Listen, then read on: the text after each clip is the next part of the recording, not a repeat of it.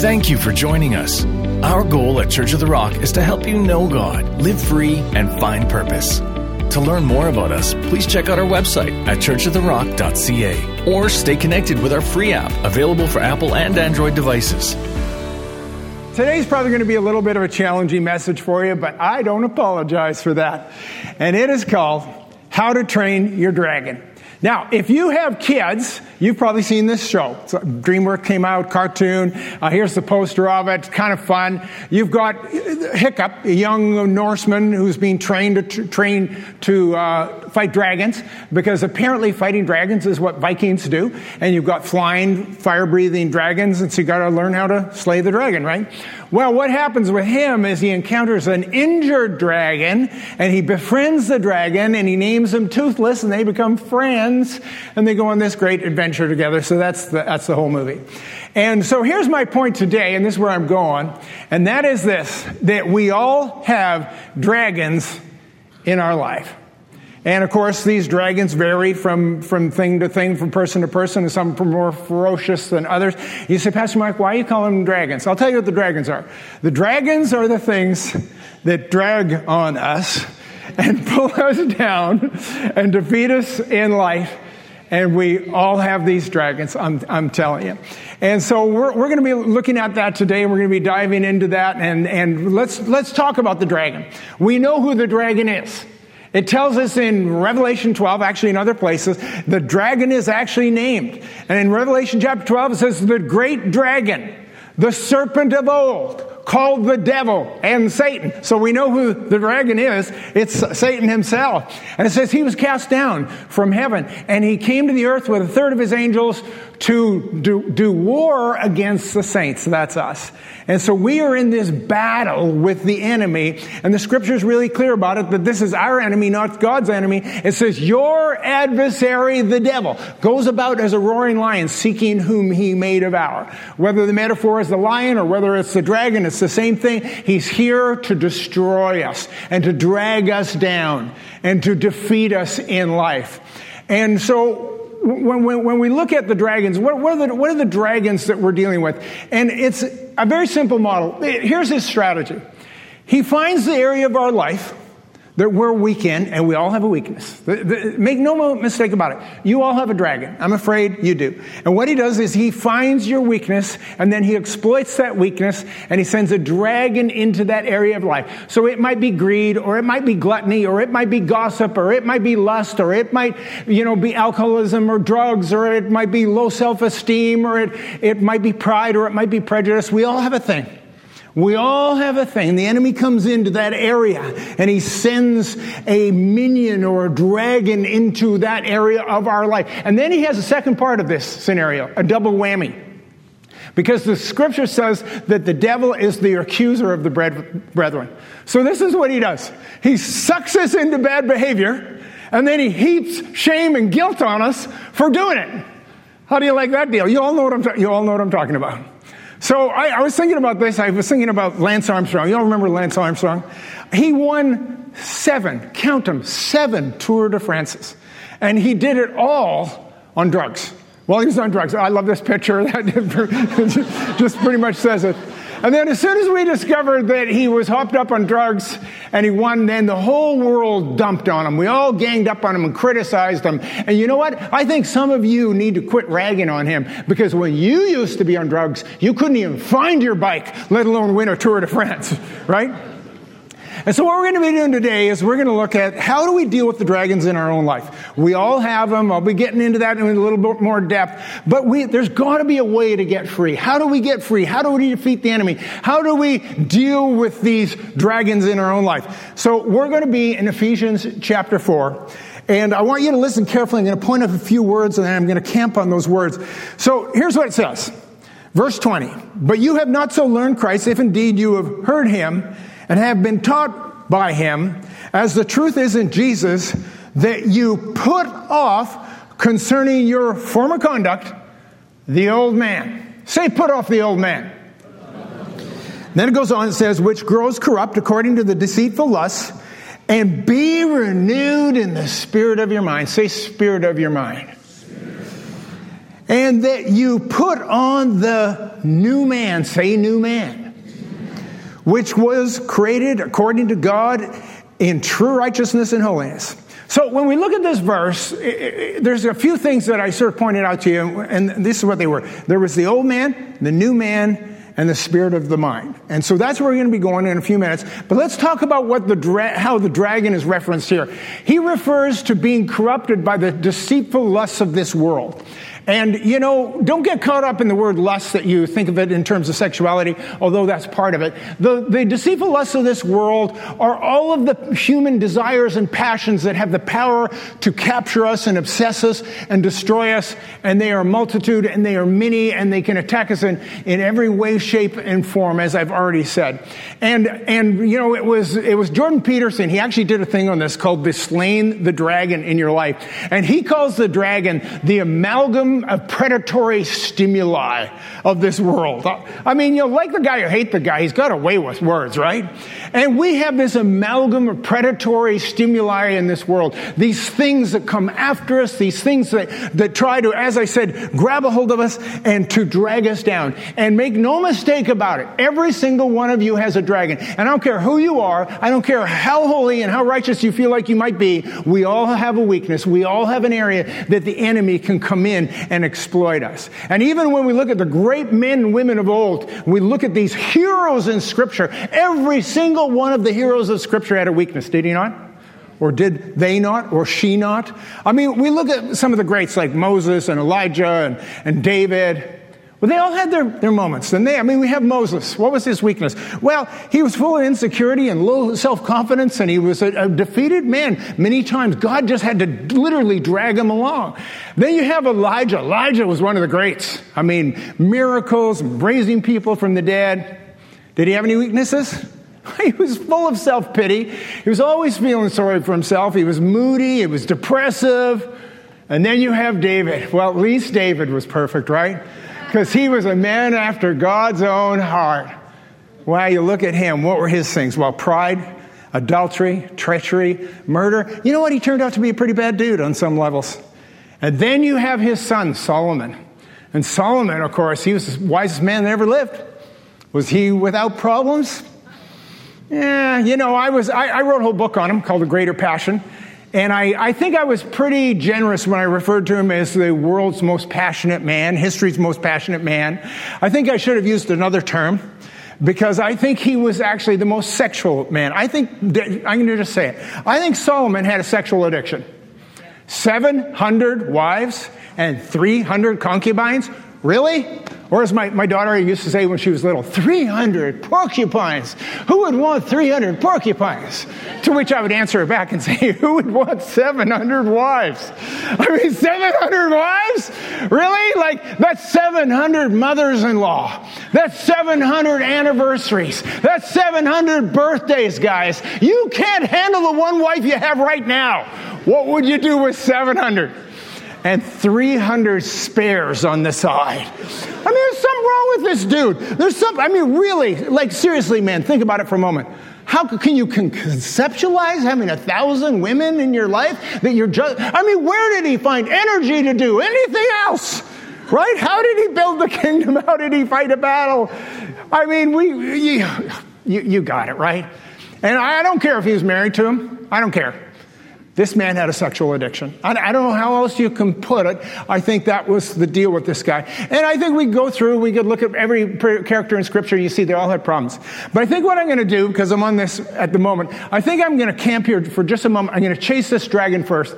Because I think the sexual dragon is one of the most predatory dragons there is out there. And I never thought I would live in a world that was so sexualized. Have you noticed how sexualized we've become? Everything is about sex. Hollywood is completely obsessed with it. The internet has become a repository of abject decrepitude. For goodness sakes, the young people, I feel sorry for them. They're bombarded with this stuff. It's in their face every single day. We have the politicians, we have the educators, we have the activists. That's all we do is we talk about it. And when did one's sexual preference become elevated to the level of fundamental human characteristics like race and culture and gender and religion. Why have we elevated to that level? Why is it in our face? Why do we have to be out in the streets celebrating it? And I don't know, most of you aren't old enough to remember this, but in 1967, we had a prime minister. His name was Prime Minister Trudeau. I mean, the older one, the smart one. And what he did in 1967, I can say whatever I want. I have the mic. And what he did in 1967 is he changed the criminal code. And, he was famous for a few things, Trudeau, Pierre Elliott Trudeau. A few comments that he made that have gone down in infamy. The first one was Fuddle Duddle. I won't get into that one, what that was all about. The other one was Just Watch Me. But the third one is this, and I'm going to throw it up. This was from a CBC interview, and he changed the criminal code, and this is what he said. There's no place for the state in the bedrooms of the nation. And you know what? I actually agreed with him then. I agreed with him now. You know what? What people do in their bedrooms, none of my business. I don't care what they do in their bedrooms. My question is, why do we have to be dragging it into the streets? Why do we have to be talking about it? Why do we have to be celebrating it? Why do we have to have it in our face 24/7? And that's my concern with this. And I think what's happened is the enemy has realized this is such a profound weakness for us that I think, and in particular, internet pornography, yes, I'm going to go there, because nobody talks about this stuff. Internet pornography, I think, has become the most insidious and the vicious of all the dragons. It is absolutely destroying the soul of a generation. I get it. Let me just tell you this. I get it. I was a teenager once too. I understand this. See, the teenagers are exposed to this stuff 24/7. They have access on their phones to it 24/7. And you think what you want, parents, but I'm telling you, they're into this stuff big time, and the research has proven it. When I was growing up in the 60s and 70s as a teenage boy, you know how much access you had to porn? Zero. It's not that we didn't want it. We wanted it. I'm going to do this. I'm going to be self-disclosing and tell you this story. I'm going to tell you about my first and only experience with pornography when I was 14 years old. My friend Mike down the street, he had an older brother who was 12 years older than him, and he found a Playboy magazine under his brother's bed. He phoned me up right away and said, "Get over here." I didn't walk, I ran. And I ran there, and we locked the door. We sat in that bedroom, and we looked through this magazine. We couldn't believe our eyes. We could not believe it. And then after half an hour, we went and put that magazine back. We talked about that encounter for months. We were both Catholics. So we knew this for a fact, that we were both going straight to hell. That's the one thing we knew. And as we talked about it, we both decided it was probably worth it. But I'll tell you, we were just racked with guilt. And because guilt is the gift that keeps on giving. The Jews invented it, the Catholics perfected it. And here's what we were told. Some of you remember this. You grew up in the same era that I did. Our parents told us this, that this stuff will make you go blind. How many remember? How many remember? This stuff will make you go blind. Well, good news, people. It won't make you go blind. Bad news is it will give you brain damage. And I'm not joking about this. You need to go read the research on this. I actually challenge you all to go read the research on this. They've discovered what it is doing to a generation, and it's literally giving them brain damage. It actually numbs the prefrontal cortex, the executive function area of the brain, and it desensitizes them not only to pornography and not only to sexuality, but to the point they say that these young people that are growing up with this stuff year after year, and the level of addiction is pretty high. Let me show you a stat. This is just some stats on this. There's a bunch of them there, but look at the one in the top left corner. 30% of all web traffic today is dedicated to pornography. It's a multi-billion-dollar industry. And you know what? People aren't really talking about this stuff. But the neuroscientists have done some work on this, and they're realizing that these kids and young people and people of all ages, for that matter, that it is literally affecting them not only psychologically, but physiologically. It is actually damaging their brain and numbing them to actual true life relationships with real live people of the opposite sex. And they've also discovered that even if they do encounter relationships, they've got young men in their 30s who've been into this stuff for 15 and 20 years that are now suffering from ED, erectile dysfunction, at 35 years old. All because of the effect that it's created on the mind. Now, good news is it is reversible. You know how you reverse it? You stop it. That's how you reverse it. You stop it. You've got to get off this stuff, which we're going to talk about in a moment. But it's like any addiction. The problem with these addictions, the problem with the way the dragon works in our life, and I'm just using this as an example, but it's true in every area of our life. What it does is the more you have and the more you consume, the more you need. And the frequency and the dosage has to increase. Isn't that true with drug addicts? They have to try harder drugs and they have to try the more, higher doses and more frequent. Isn't that true with alcoholics? They have to drink more and they have to drink more often to have the same effect. And the same thing is true. It's as simple as food. The food thing becomes this trap. We become, obsessed with food. And the more we eat, the hungrier we are. And everything in life is like that. And that's how the enemy works. He finds that weakness. And he sends this dragon to corrupt us. And he draws us in. And the effect of this that I'm talking about is called the Coolidge effect. And it's kind of a bizarre story. I'm going to tell it to you because it's sort of interesting. And it comes from the world of animal science. And they've noticed this, that if you have breeding stock, if you have male breeding stock in, steers or bulls or rams, what happens is if they're exposed to just the same single female, the same ewe or the same, female, then their frequency of getting interested takes longer and longer and longer time between. And what happens is if you introduce a variety, more and more females, it makes them, for lack of a better word, randier, more excitable. And the more frequency, the more interest that they are. And the same thing happens with all addictions. We have to have a higher volume and a higher degree of frequency and a higher degree of novelty and newness. And that's how addictions track us, and that's how they pull us down. And the funny thing about this name, the Coolidge effect, I'll tell you the story behind it. I probably shouldn't, but I'm going to anyway, because it's kind of amusing. So it goes back to Calvin Coolidge, the former president of the United States. And he and his wife were on a tour of a farm. And they got separated, and they're on two separate tours. And Mrs. Coolidge was with the hens and the roosters, and she was noticing this rooster was doing an awful lot of mating with the hens. And so she said to the farmer, "How often does this rooster mate?" And the farmer said, "That rooster can mate up to 15 times a day." And so Mrs. Coolidge says, "Well, make sure you tell the president that when he comes by." So that's the first part of the story. So then the president comes by on the tour, and so the farmer, honoring that request, tells him about how often the rooster can mate. So Calvin Coolidge says this, "Well, always with the same hen?" And he says, "Oh, no, it's a different hen every time." To which Calvin Coolidge said, "Make sure you tell Mrs. Coolidge that." I know, it's a bit sketchy. But as a result, it's a funny story because they've actually named this thing after Calvin Coolidge. I mean, I suppose there's worse things to have named after you, right? It's like the guy, he's at the doctor. The doctor says, "I got some bad news and good news." He says, "Well, what's the bad news?" He says, "The bad news is you've got an incurable disease. It's very rare. We've never really seen it before. There's no cure, and you're going to die."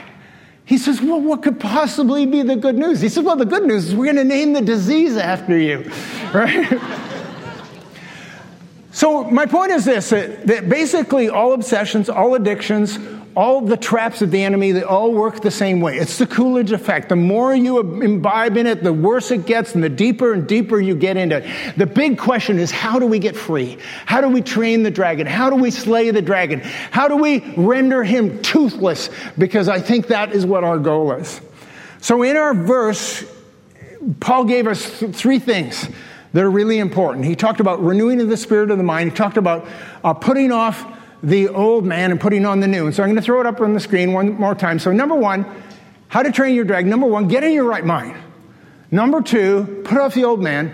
Number three, put on the new man. So it all starts with getting into your right mind, or as Paul put it, being renewed in the spirit of your mind. And there's a story you all know from Scripture, which is really fascinating. And most of you don't know the end of the story. Well, you know it, but you don't think about it. It has to do with the fact that Jesus crossed the Sea of Galilee, and he went to see this man in the Gadarenes called the madman of Gadara. The madman of Gadara, he was pretty messed up. I don't know what his problem was, but it was pretty bad. He had a lot of demons. He ran naked around the mountains. He screamed all night. He cut himself with rocks. They tried to bind him with fetters, and they couldn't hold him back. He was just this crazy brother-in-law like you'd probably all have. And so Jesus goes to see this guy, and when he finds him, he casts the demons out of him, plural, casts them into the pigs go over the cliff and into the ocean. And the end of the story is particularly interesting to me, because then it goes back to the man, and it says, and the man was sitting, clothed, and in his right mind. And see, the key was that Jesus got him into his right mind. And see, that's what the scripture talks about, is that we actually have to get in our right mind. We have to start deciding what we are going to do in our life, because here's the factor on this. See, every action actually is a thought first. Before you act, you actually think. It could be conscious or unconscious, and we'll get into that in a moment. But actions are a consequence of your thoughts. You see, nobody accidentally robs a bank on the way home. You know, you get home, you walk in the door, you got all these bags of money, and your wife says, what are you doing? Oh, yeah, weird thing, I robbed a bank on my way home. Really? Did you remember to bring the milk? Oh, no, it slipped my mind, forgot the milk. No, nobody actually does that. You actually think about robbing the bank.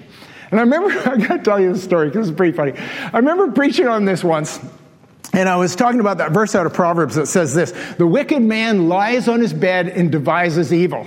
And then I talked about how, you know, before you rob a bank, you actually have to plan it, and you lie in your bed and you plan the whole thing out. That's how you do it. So at the end of the service, this guy comes up to me, kind of a rough-looking guy. He was covered in jailhouse tats, so I knew where this guy would come from. And he comes up to me and says, Pastor, I'm offended with that message. Now, normally I would say, well, take a number. Like, you know, there's people in front of you in the line. But, you know, I thought better of it because I was afraid of him. And I said, what part? He said, I don't lie on my bed and think about evil. But I did rob a bank. I'm trying to figure this out. I said, well, my bad. So how'd that happen? And so he tells me the story about how he literally robbed a bank and he went to jail. He served 10 years and now he's out and he comes to church and I'm talking about it and calling him evil, and he was offended. So, you know what you do? I apologized to him because I didn't want him to beat me up or kill me or whatever he was going to do. And, it's a funny thing because when we do something for the first time, you actually think about it a lot. You know, your mind is always thinking and planning and scheming. And I want to tell you my bank robbery story. Have you ever heard my bank robbery story? Probably not. When we first started this church, we were in a church building. We rented a church building for a year. It was on the corner of Nathaniel and Grant over there in Grant Park. Still there, right across from the mall. And it's got a zigzag roof like this. You can't miss it. It's a Royal Bank today. But back in the day, it was a church building. And we rented it and they gave it to us for a year. And then they told us after a year, we're going to be building this into a bank. And then they told me this. They should have never told me this. They said, by the way, the vault is going to go exactly where your office is. And then I started to plan this robbery. From there, I did. I started planning this robbery. And I would sit in my office and I'd look across the lane. And across the lane, there was a basement apartment. It was for rent. And I thought I could rent the basement apartment over there and I could dig a tunnel underneath the lane and have it come up right underneath my office, which is going to be the vault. And then when they built the vault there and it's full of money, I'll come up one night and I'll bang the concrete out and I'll rob the bank. It'll be the perfect crime. And so I'm thinking about this, and every day I'm supposed to be preparing my sermon. But I find myself looking out the window and imagining what it's going to be like to dig this tunnel. What am I going to do with the dirt? How am I going to get out of there without anybody noticing? And I'm planning and scheming this whole thing. And I was obsessed with it for months and months and months. Now, I am glad to tell you that I never did rob the bank. But to this day, I wonder if the tunnel is still there.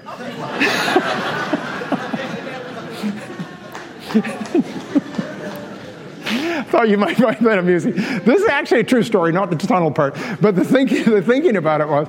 And I realized something, that's when we're about to do something really terrible for the very first time, we think a lot about it. But what happens is it's our unconscious thought that actually gets us from there on. And neuroscientists tell us that 95% of your actions are actually done through unconscious thought.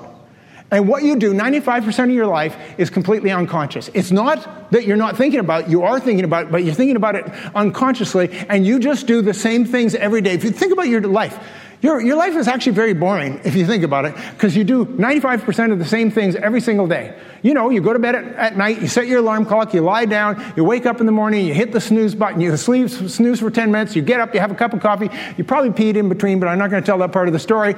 And then you get in your car, you drive to work exactly the same way, and we do it all unconsciously. You don't even think about it. Well, you are thinking about it, but you're not consciously thinking about it. And you know, Elon Musk has been bragging about these self-driving cars. I have been driving a self-driving car for decades. Whenever I get into my car, it always goes to the same place, to this building. Always. It doesn't matter where I'm going. And Kathy, we'll be going out for the evening. We're driving somewhere. Kathy says, "Where are you going?" I went, "Huh?" She said, "Where are you going?" I said, "Same place I go every day." My car drives because I'm unconsciously, you've all done this. You've done this. I'm sure you've done this. And I do it every day. And I realize I drive in the same lane and change lanes at exactly the same spot every single day. I never think about it. And when there's construction, it throws me right off. This is my lane. I have to consciously think about driving. And I know I'm sort of making fun about this, but this pattern of unconscious thought is actually driving and ruling our life. And I want to show you a quote. This is from a psychologist by the name of John Arden. It was in a book called Rewire Your Brain. He says, the more you do something, the more likely it is that you will do it again in the future. Repetition rewires the brain and breeds habits. And so these things that drag us down in life, these dragons, you know what we're doing? We are thinking about them and we're repeating them, and we get to the point where we just do them over and over and over again unconsciously. Yes, you were thinking about it, but you were doing it unconsciously. And I've never been a smoker, but I know a lot of smokers, and it's interesting to watch them because they never think about lighting up. They just do it. Out comes the pack, out comes the cigarette, out comes the lighter. They don't even know they're lighting up. But unconsciously, this pattern has developed, and it's so hard to quit smoking because they're not even thinking about it. And the answer to this is to start thinking about your thinking. I'm not joking about this, because this is what the scripture says: do not be conformed to this world, but be transformed by the renewing of your mind, that you will prove the good and the acceptable and the perfect will of God. See, you have to start thinking about what you do. Carl Jung, the psychologist, was really big into this, and he said this. He said, until you make the unconscious conscious, it will direct your life and you will call it fate. And he was really big on this. He said that if you're going to have victory in life, you're going to actually, if you're going to break out of whatever it is, whatever patterns you were stuck in your life, you're going to have to make the unconscious conscious. You're going to have to start thinking about these things. And they call it metacognition. And what that means, it literally means thinking about thinking. And, you know, we sort of struggle with that thinking about thinking. You know, I have women coming up to me all the time. They say, Pastor Mark, I'm having such a hard time in my marriage. I just want to know what he's thinking. And I think, I know what he's thinking. You want to know what he's thinking? Nothing. Why do you think he's thinking about something? You want to know what he's thinking about? He's thinking about his car. He's thinking about his motorcycle. He's thinking about that new tool he's going to buy at Princess Auto. I'm sorry, honey. He's not thinking about you. I know there's a little marriage counseling tip there for you. That was for free. They're not very bright, guys, but I was just sharing that with you. But we're going to have to start thinking about these things if we're going to possibly change the patterns in our life. You have to make it conscious. And so, like I said, they call it metacognition, which is interesting because you know what the word repentance is literally in the Greek? It's the word metanoia. It's exactly the same word, repentance. Repentance does not mean to feel remorse about something. Repentance, that word metanoia, means literally to change your mind. And you see, it's one thing to be remorseful about something, but you actually have to think about it and think, I'm not going to do this anymore. I'm going to change my mind. I'm going to change my direction. And that is the only way you're ever going to change life patterns in is if you can begin to change your mind and get in your right mind. Thank you. So one person thought I was doing good here. So I want to tell you one of my favorite stories, and it's about Governor Neff. Years ago, I think it was back in the 60s, he was the governor of Texas. And once a year, he would visit one of the state penitentiaries, and he would give a talk to the inmates, and he'd try to encourage them to get on with their life. And then one day he said this, he said, if any of you want to talk to me privately, I'll be happy to listen to you. I'll be here for a while. We had a lineup of 50 or 60 guys all lined up, and they all said the same thing. They all said, I'm innocent. I was framed. Here, I was framed. And one by one, they all said how they didn't deserve to be there and they're innocent. They didn't do this thing. And then finally one guy came up and he said, Governor Neff, I thank you so much for coming here. And I just want you to know that I'm guilty of everything I was charged with. And I am so ashamed of what I've done and the way I've lived. And if I ever do get out of prison, my commitment is I'm going to do everything in my power to live a life as a worthy citizen. And Governor Neff handed out one pardon that day. Guess who got it? The guy who had admitted that he was guilty and wanted to change his life. And then, of course, when he pardoned this guy, they all said, what are you doing? You're letting a convicted criminal out of prison. And he says, yes, I know. I don't want this guilty man corrupting the other innocent prisoners. So the first thing is we've got to get in our right mind. We have to start thinking about what we're thinking about, and we can't just go through life letting that 95% drive and rule our life in the same habitual patterns that we've been in up until this point. The second thing here is you have to put off the old man. Put off the old man. Now, I'm going to give you a little verse on this. It's from Hebrews chapter 12. And in Hebrews chapter 12, verse 1, I'm just going to give you the end part of this. It says this. It says, let us lay aside or put off every weight and sin that so easily ensnares us, and let us run with endurance the race that is set before us. He says we need to lay aside. It's the same word as put off. It means to put off or to cast away or cast aside. And he says we need to lay aside or cast aside every weight and every sin. You notice how he distinguished between the two, between the weight and the sin? See, not everything is a sin, but not everything is helpful either. And some of you have sins in your life that you need to deal with. Some of you have weights in your life that you just need to deal with. They're just things that are unhelpful. And you'd be better off without them because they are dragging on you and they are dragging you down. You know, one of the ones that always comes up, I already mentioned it, was smoking. I have people come to me all the time and say, Pastor Mark, will I go to hell for smoking? I said, no, you'll just smell like you've already been there. And if anything, you'll get to heaven quicker if you want to look at it that way. And it's just one of those things. I don't think smoking is a sin, but is it helpful? No. We know well enough to know that it's not helpful for us. It's one of the weights that drags us down. It's like the story of this grade 2 teacher. She decided to illustrate this to the kids, and so she pulled out 3 beakers, and she filled one with alcohol and one with smoke and one with soil, and she took 3 worms and put a worm in each one of these jars. The next day they came back and the worm in the alcohol was dead and the worm in the smoke was dead and the worm in the soil was living and happy.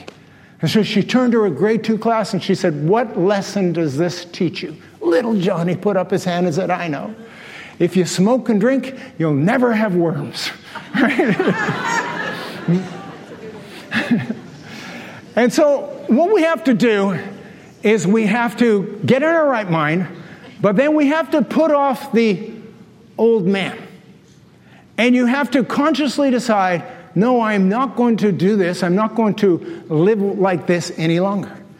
And one of the greatest and most instructive stories on this is the story in Scripture about blind Bartimaeus. You know why they called him blind Bartimaeus? Because he was blind. Yeah, that's right. And so Jesus came by. He couldn't see him because he was blind, but he could hear him, and he knew he was there. And so blind Bartimaeus started crying out, and he said, Jesus, Son of David, have mercy on me. Jesus, Son of David, have mercy on me. And then the disciples shushed him.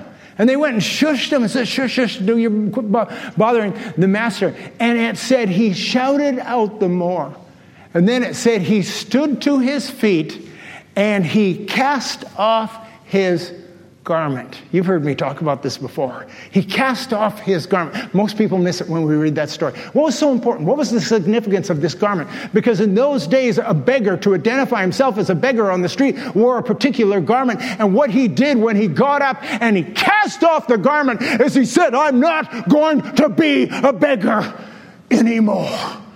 And you see, this is the key to this. We have to get in our right mind, and then we have to say, what is this behavior that has trapped me? What is this behavior that has snared me? I've got to cast it off. I've got to get rid of it. I want to tell you a story that maybe a bunch of you won't remember, but I remember really clearly, because about 20 years ago, there was a very successful pastor by the name of Ted Haggard. And he was in Colorado Springs, and I used to read his books, and the church was booming, and he was engaging his community, and he was a fiery, dynamic preacher. He was a great leader. He really was. But he had a dragon in his life. And the dragon in his life was same-sex attraction and drugs. And I don't know if you know this, but that's a poor combination with being a minister of the gospel. And it didn't really work for him. And what ended up happening was he got found out, because surely your sins will find you out. And eventually it got discovered. He had been into this stuff. Even his wife didn't know about it. And he got outed, and it was all over the news, and it was a big public thing. He had to decide how he's going to deal with it. And he decided he was just going to come clean. And he was just going to admit it, and he was going to declare it. He had to step down from ministry. He lost his church. But he was such a celebrity and such a big name that people were interested in his story. And he was trying to get free, and he was fighting this battle, and he realized that he had these demons, or he had this dragon that he had to slay. And Oprah has him on her show. And so he's talking about these feelings and these impulses that he has. And this is what she said. Here's the picture from the scene. She says to him, why don't you just admit that this is who you are and quit fighting it? I wonder if you caught that. Why don't you just admit that this is who you are and quit fighting it? Isn't that what the world says to us? Isn't that what they tell us to do? Why don't you just say that's who you are? Why don't you just quit fighting it? Just admit that that's who you are and live with it, and quit letting people judge you for that. I mean, you imagine if Paul the Apostle had done that. Remember his habits? He had some bad habits before he became a Christian. He used to persecute the church and kill Christians. And imagine if he became a minister of the gospel and continued on killing people. And the people said, Paul, what are you doing? You got to quit coming into our churches and killing people. He says, well, don't judge me. It's just who I am. It's just who I am. How many times do we hear that? How many times do you hear that a week? I bet some of you heard it this week. Don't judge me. It's just who I am. And that is so defeatist. And that's such a victim mentality. And we are not victims. We are victors. We have been called to be victorious in this life. And so the first thing is to get in your right mind. The second thing is you need to put off the old man. And the third and the final thing is you need to put on the new man. See, and don't miss this point on this. See, if you have something you're trying to break in your life, something that's hanging on you and pulling you down, if you can't just quit that thing without replacing it with something better. You get that, right? You put off the old man and you put on the new.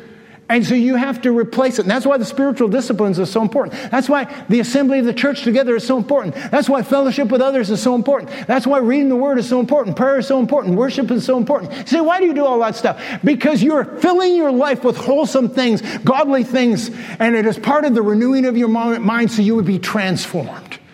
And you see, unless you fill your life with other things that are the good things that God has designated for you, you'll never defeat the old man.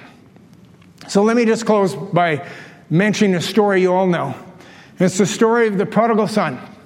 And the pattern that we just talked about here is in this story. And I'll give you the shortest version of this story. You remember the youngest son, he went off, took his inheritance. He spent it on prodigal living. It was all gone. He was living in the pigsty, up to his neck in slop, feeding the pigs, remember? And you know what the scripture says? It says, and he came to his senses. He came to his right mind. And he realized, what am I doing? What am I doing? I'm destroying my life. He says, I should go back to be with my father because I would live better as a servant with him than a slave where I am now. So the first thing was he did, he came to his right mind. And then he heads down the road. He's made this decision. He's acting on his thoughts. And he's heading down the road. And you remember the father ran down the road to greet him. And he gave him a big hug. Who remembers what he smells like? Well, it doesn't mention it, but we can imagine it. And you know what he's got to do? He's got to get rid of that garment. He's got to get rid of that garment, because the very next thing, the Father gave him a ring and gave him sandals and gave him a new what? A new robe. What did he do? He cast off the old man and he put on the new man. He first came to his right mind. Put off the old man, put on the new man. That's how you get free, because he who the Son sets free is free indeed. Greater is he who is in you than he that is in the world. And if God be for you, who can be against? Let's stand together, shall we?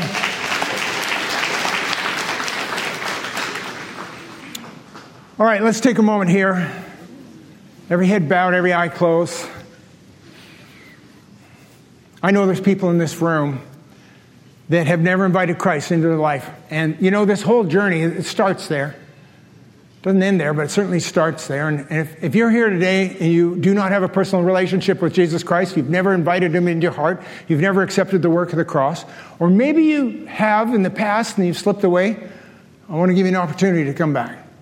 So with every head bowed, every eye closed, if that's you today and you'd like to make this decision to be a follower of Jesus, I won't call you forward, won't single you out. I want you to just slip up your hand right where you are. Right where you are. Hold up your hand and say, yeah, that's what I need. I need that relationship with the living God. All right, thank you. Anybody else want to join these folks? Yeah, thanks at the back. Thanks at the side. Thanks in the middle. Anybody else? Yeah. Take a moment. Don't be shy. I'm not calling you forward. Yeah. Great. Fantastic. Lots of hands. You can put down your hands. I didn't see everybody's hand, but it doesn't matter. So we're all going to pray together. We're going to pray with you. And we're all going to pray because guess what? We all have a dragon. We all need to get free. So let's pray together. I'm going to use the word repentance in this prayer. So get ready. Lord Jesus, I thank you for the work of the cross. That you died for my sins. And you washed them away. And therefore, I repent of them. I change my thinking. And I will think on you and not on those things. And you not only died for those sins, but you rose on the third day. And you forever live to be my Lord. Old things have passed away. All things have become new. The dragons are maybe not dead, but I have rendered them toothless by the name of Jesus and by the blood of the Lamb. In Jesus' name, amen. Let's give the Lord a shout, shall we? Thanks for joining us. We want to help you know God, live free, and find purpose. To find resources to grow in your relationship with Christ, go to churchoftherock.ca/next. You can also join us at one of our campuses, including our interactive online campus at churchoftherock.live. For locations, service times, or to support the ministry of Church of the Rock, please go to churchoftherock.ca or download the Church of the Rock app.